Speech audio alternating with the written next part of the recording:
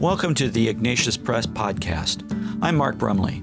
I hope you enjoy the discussion in this episode. For more information about Ignatius Press, check out our website at ignatius.com. Hello, everybody. Welcome to our Facebook Live interview with Kendra Tierney. My name is Rose Trabick, and I'm the publicist for Ignatius Press. And I am thrilled to be here with Kendra today, and also her daughter, Barbara, who's here with us. Kendra is a wife. She's a mom of 10 children, from teenagers all the way down to little ones. She comes to us from California, and she is the author of 2 previous Ignatius Press books, a little book about confession for children, and the best-selling The Catholic All-Year Compendium, Liturgical Living for Real Life. Today, we're going to be talking about her brand new book, which I'm so excited about, The Catholic All-Year Prayer Companion, The Liturgical Year in Practice. Kendra. So you have your copy there too. Welcome, Kendra. Thanks. So great to get to talk to you today. Yes. Well, I am absolutely so excited about this book. I had a chance to go through it last week. There is so much here. And I think many people that are watching this probably have your first book, The Catholic All-Year Compendium. So the natural question is, what is the difference between the book, The Catholic All-Year Compendium, and this new book, The Catholic All-Year Prayer Companion?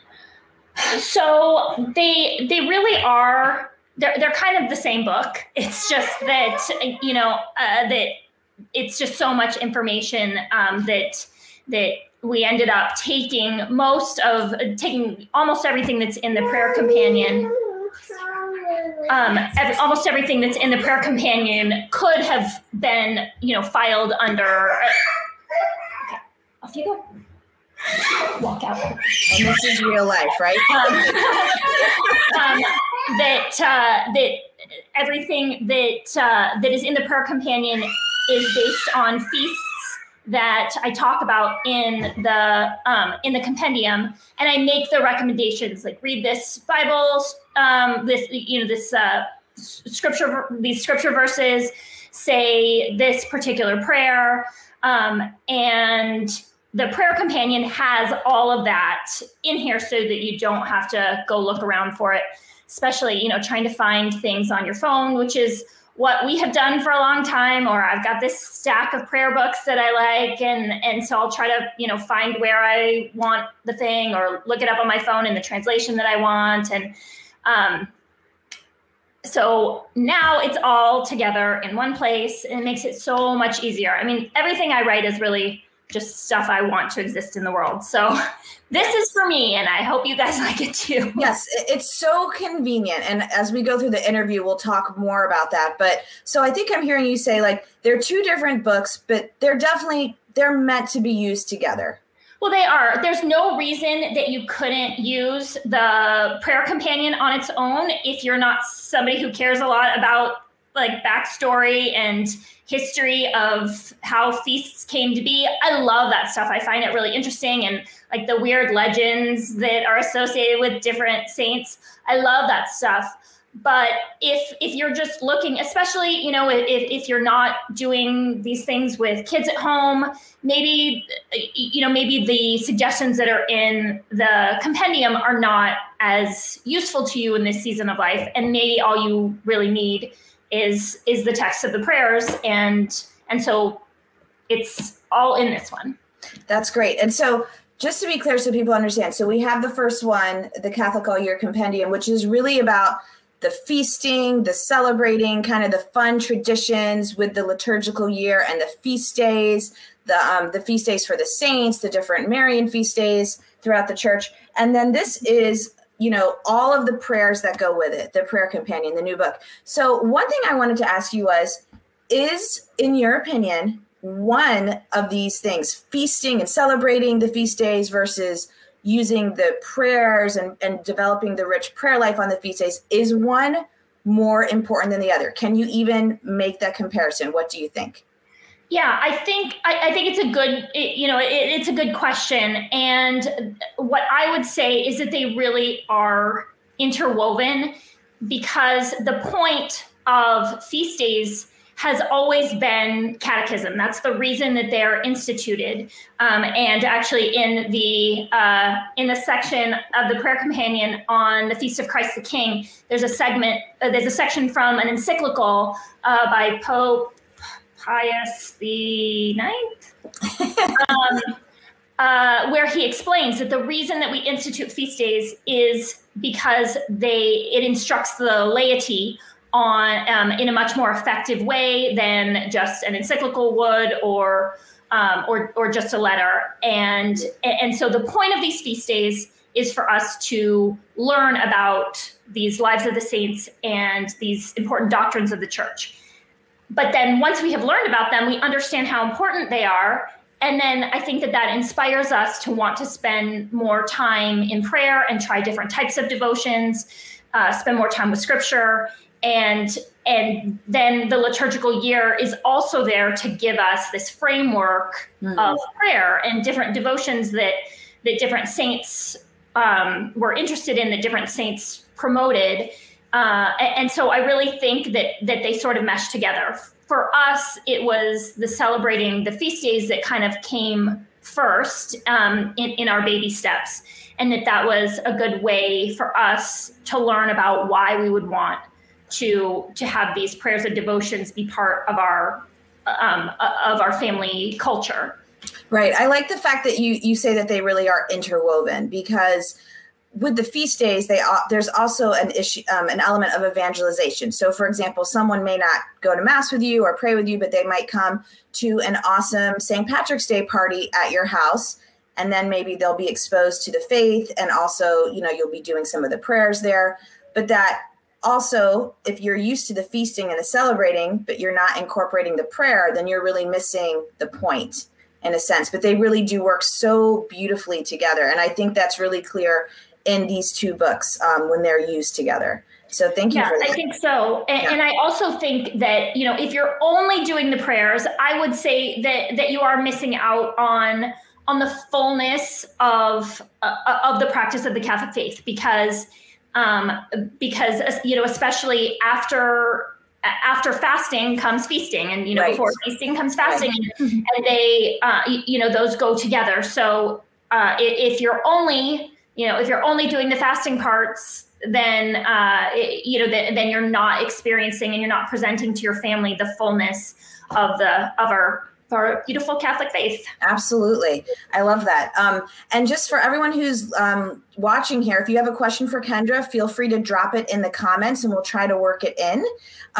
So I just want to dive right into kind of like the meat of this book. In your intro, you began with the famous Father Peyton quote that we've all heard, hopefully: "The family who prays together stays together." And that's very beautiful and very inspiring. But sometimes I know when you have especially a lot of little kids, it can feel a little intimidating, a little overwhelming sometimes. How does the liturgical year, and particularly the prayers in this book, help families to do that, pray together and stay together? Yeah, I know for us that it's so hard. We're all so busy, and it is hard to make time for things. But it's important to remember that, if our kids don't get this from us, they're not going to get it from anywhere. They're not going to get it from the world. Even the best schools don't have the same influence on our kids as we do in our home life, and what we teach our kids through our words and through our actions. That's how we teach them what our priorities are and what we think that their priorities should be. Mm-hmm. But because we're so busy and because it's so hard to get to things, that's why I love the liturgical year as this. I keep calling it a framework. I'm probably going to say that 5 more times. Yes. Because it really, it gives me that sort of deadline, where maybe I can't make time to just generally pray more, but I can realize, it's this day, we'll say this prayer on this day. Mm-hmm. And because there's a deadline, because there's a specific day on which it usually happens, although you can move things around. We've done that too. Yes, but so it gives it's the inspiration that I need for it to become more than just a theory, more than just a goal. and to actually happen. And, we don't get to every prayer in the book every year. And, but, we do as much as we can, as much as we have time for. And if it's a difficult season, then something will get skipped. And the beautiful thing is it comes right around next year. And there it is again. And when we are getting to it year after year, the kids get to experience these discussions and these devotions at different phases of their development and different ages. And they can, see what types of prayer seem most meaningful to them. And we can all, and the same goes for me. We can see what we want to incorporate more regularly and what, only is going to happen once a year for us. Right. And I love that you describe it as a framework, because it's always there. If you're in a season and you can't get to it, it's not like, oh, I have to start all over again. You just kind of dive right back into what's currently going on in the year. And that was one of the things that you touched on. Maybe I'm curious if you can maybe elaborate just a little bit more, is what does it look like in your home normally? I know you have 10 kids, you've had babies, you've had, toddlers running around. What does it look like typically in your house? Like, do you try to do everything in the book, or just like what you can? Do you have a goal like per month? How does that look? So there are two different sections. One is the big, so this is the year section. And then this is like the day. So there is a section of prayers in here that we use, not all of, but that are our daily and special occasion prayers. So things like a morning offering, and things like, prayers for a birthday or a name day, prayers before meals, blessings for children, and, for illness, for death. There are, and for different times of day. And so there's a framework for the day where we try to get to a morning offering and a guardian angel prayer. We try to get to an Angelus at noon. We try to do a family rosary, and we try to do evening prayers. That's an ideal day. Does that happen every single day? No. And there's more things that other families are, that are devotions that other families find really meaningful and incorporate into their daily prayers. And then there's the calendar for the year. And so we choose feast days that are particularly meaningful to our family and to the church, the patron saints of our family members, and just saints to which we have a devotion. And we want to honor those saints and learn about them, and catechize our family and our neighbors and our friends through celebrating those saints' days, and through sort of exploring these devotions. And then also, in here, a lot of the feast days are based on historical events that we find in the Bible. Right. And so you can read on that particular day about what happened. And I think it's great to, we get those readings in Mass, but I think it's nice to associate, here's what happened, and here's the feast day. And then we can talk about it sort of more in depth.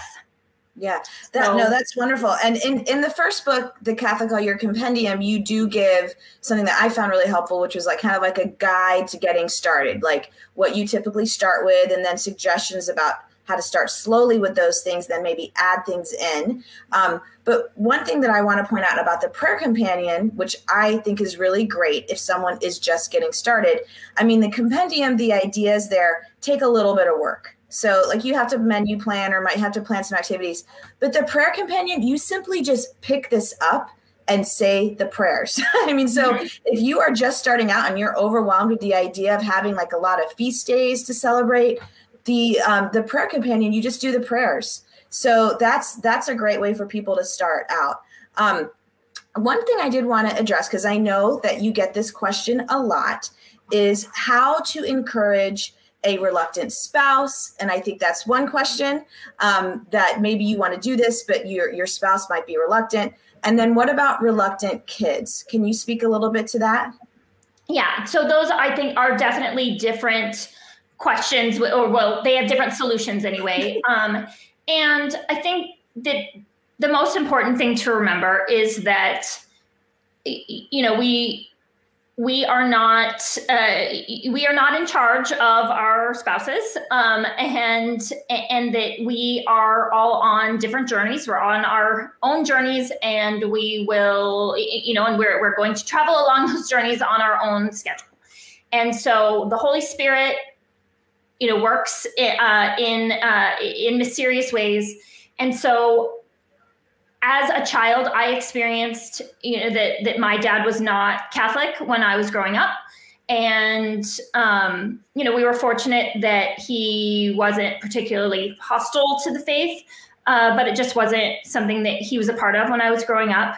And my mom focused on prayer and an example, and setting an example. And I think that, for him and for us kids, that worked. And I know, every family is going to be different, but that worked for us, that we understood that this was a priority for my mom, and she was going to bring us to Mass and present us for our sacraments. And there was not going to be any arguing about that, even though Dad didn't have to participate in those things.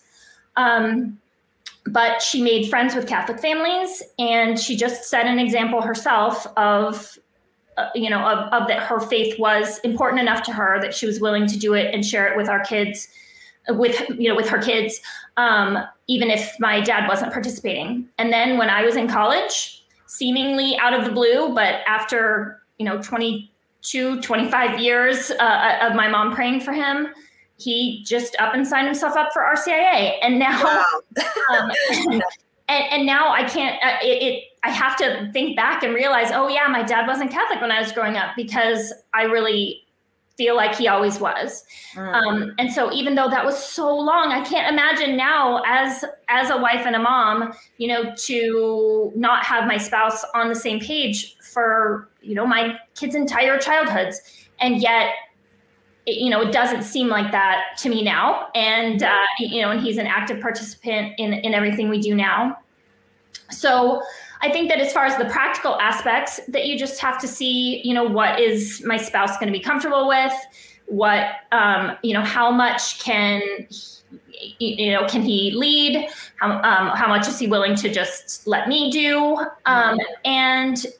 And then mostly just, prayer and setting that good example, and making sure that, if it's your husband who isn't Catholic, do you have friends where the husband is Catholic? And, and vice versa. If there are husbands watching whose, wives are not Catholic, do they know any other moms who are practicing Catholics? Because, just if you don't see somebody living that life, it's hard to imagine how or why you would want to do it. Yes, exactly. And I did want to say that, this book, I love an intro. You do have some funny parts in it, because when you were addressing this topic and you were talking about how, you have to pray for your spouse, you have to respect where they are in their journey and still do what you can. And then you mentioned older children, maybe adult children or older teenagers. And you were like, it's the same principle with the reluctant spouse, only with more tears. So I thought that was hilarious. And so for people that maybe they have these situations, that there's hope and you can still do what you can. But, you can't force people, but sometimes maybe just your prayers and your example go a long way, like with your father. Yeah, so. I think that's true. And I think that I know families that are in the position of, not converting or reverting until their kids are older. And that's a big challenge, because kids are not as malleable as teenagers. That's, how God makes them. Mm-hmm. And so that's hard. But I also think that that's not an insurmountable obstacle for the Holy Spirit, and that you pray for your kids. You set an example of faith, and the ideal is that they see that being Catholic isn't something that makes you frustrated and combative. It's something that makes you patient and long-suffering, and a better parent and a better spouse. That's absolutely true. I did want to speak about ask you about one other thing from the introduction of this book. You mentioned something called the Apostolate of Family Dinner. And I just absolutely love this. There's so much data and research out there just saying the importance of eating together as a family. So I think that is something that's so powerful. How do you incorporate liturgical living into the idea of the apostolate of a family dinner?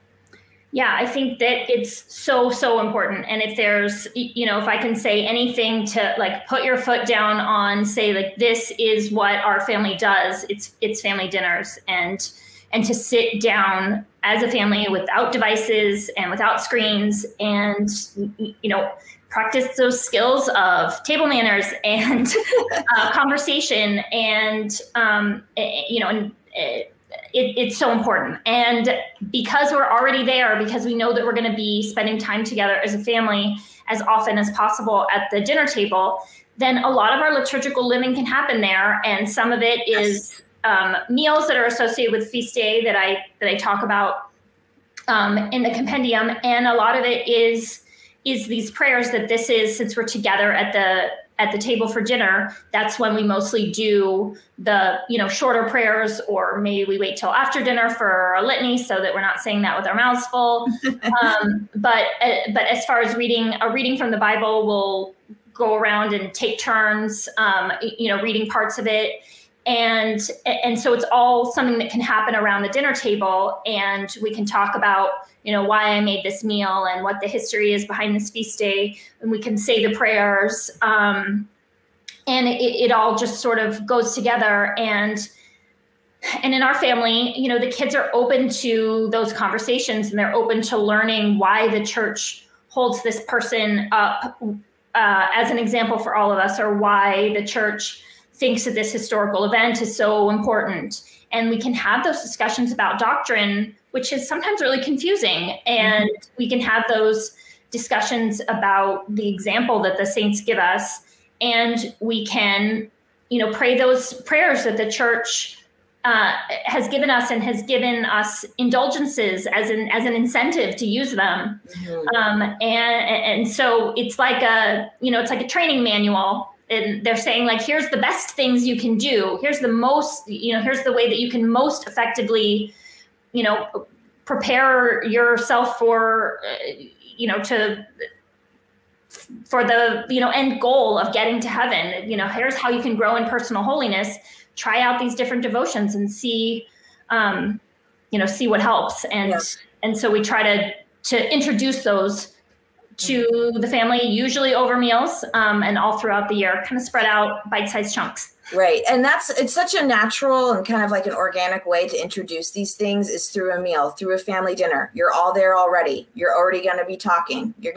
So to work those in, I love the way that you frame that as an apostolate in your family. And I just think that's really beautiful. And it's also something that it's very easy to invite other people over to share in that too. So I really like that from the intro. Well, and one other thing related to that is that it's easy to think like, oh, I don't have this giant platform. I'm not a movie star. I don't have, Twitter followers who care what I say about things. But you do have family members who care what you think about things. And so that's why, it really is that the people that God put closest to us, those are the people that we can have the most lasting and important effect on. Absolutely. So looking ahead to the month of June, we have just entered into ordinary time. And June is an interesting month. There's some fun things to do in June. I was wondering if you can kind of give us maybe just a peek into one thing that you have planned in June, and how the prayer companion is going to help you with that. Yeah. All right. So I'll tell you about my favorite thing in June. But first, I want to point out that the prayer companion, in case you have it already or you're going to get it for June, it's broken up into liturgical seasons. So the movable feasts are going to be in their own section. So there's a section on Pentecost and after Eastertide, and that's where you're going to find prayers for Sacred Heart and Immaculate Heart, which are coming up, for Corpus Christi, which is this Sunday, the body and blood of Christ. those are movable feasts. So those are going to be at the end of the Pentecost and after Easter section. And then there's a separate chapter for June, and that's where you'll find feasts that are always in June. And my favorite thing in June is the Nativity of St. John the Baptist. That's so fun. So fun. And I mean, so the tradition of lighting bonfires on the eve, so the night before the Nativity of St. John the Baptist is, I think, one of the oldest liturgical living traditions that exists in the world. There's records of it going back to, I'm trying to remember, like 150 BC. It's pretty amazing. But so there's prayers in here. There's Bible reading, about the Nativity of St. John the Baptist. And there's a blessing of a bonfire that if you have a priest come over, he can bless your bonfire, or you can just say some prayers and have a bonfire. And if you really want to be adventurous, you can eat locusts and honey. And that's fun. Yeah. I mean, if you get the Catholic All Year subscription box, you would have them in your house right now, and have to come up with an excuse not to eat them because they're right there. Well, you know what? I'll have to order those next year. Well, that's great. And so again, just going back to the difference between the compendium would kind of have the ideas for how to celebrate the feast. But when you have the prayer companion, it's all of the prayers that you would use, and the blessing of the bonfire, and the different novenas or different things that you would use on different feast days.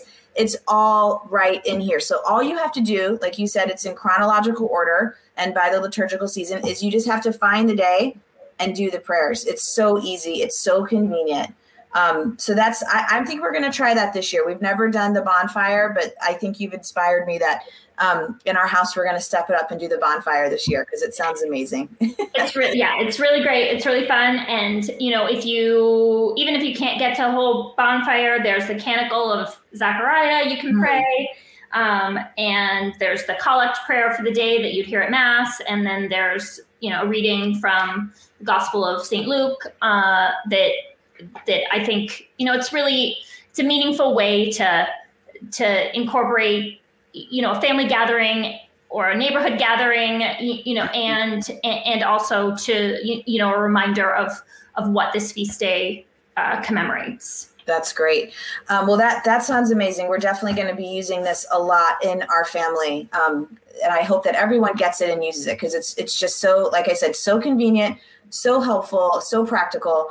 And I'm holding up the book again, and I know we're almost out of time here, but just wanted to talk a little bit about how beautiful this cover is. And the designer of the cover, can you speak a little bit about her and maybe just very quickly about maybe one or two of the symbols, which you do discuss at the back of your book? Yeah. So just quickly, the covers of the two books are both drawn by Tricia Dugas of Providential Co. And she's an amazing artist and a great human being. And so lucky to have her in my life. But the covers are based on my kind of two favorite old school liturgical living in the home books. This one is based on the original cover of The Year in Our Children by Mary Reed Newland. And then this one is sort of a modernization of the first cover of Around the Year with the Von Trapp family by Marie Von Trapp. So it's just a similar look. And then, it's just these little symbols that I think are so great and instructive.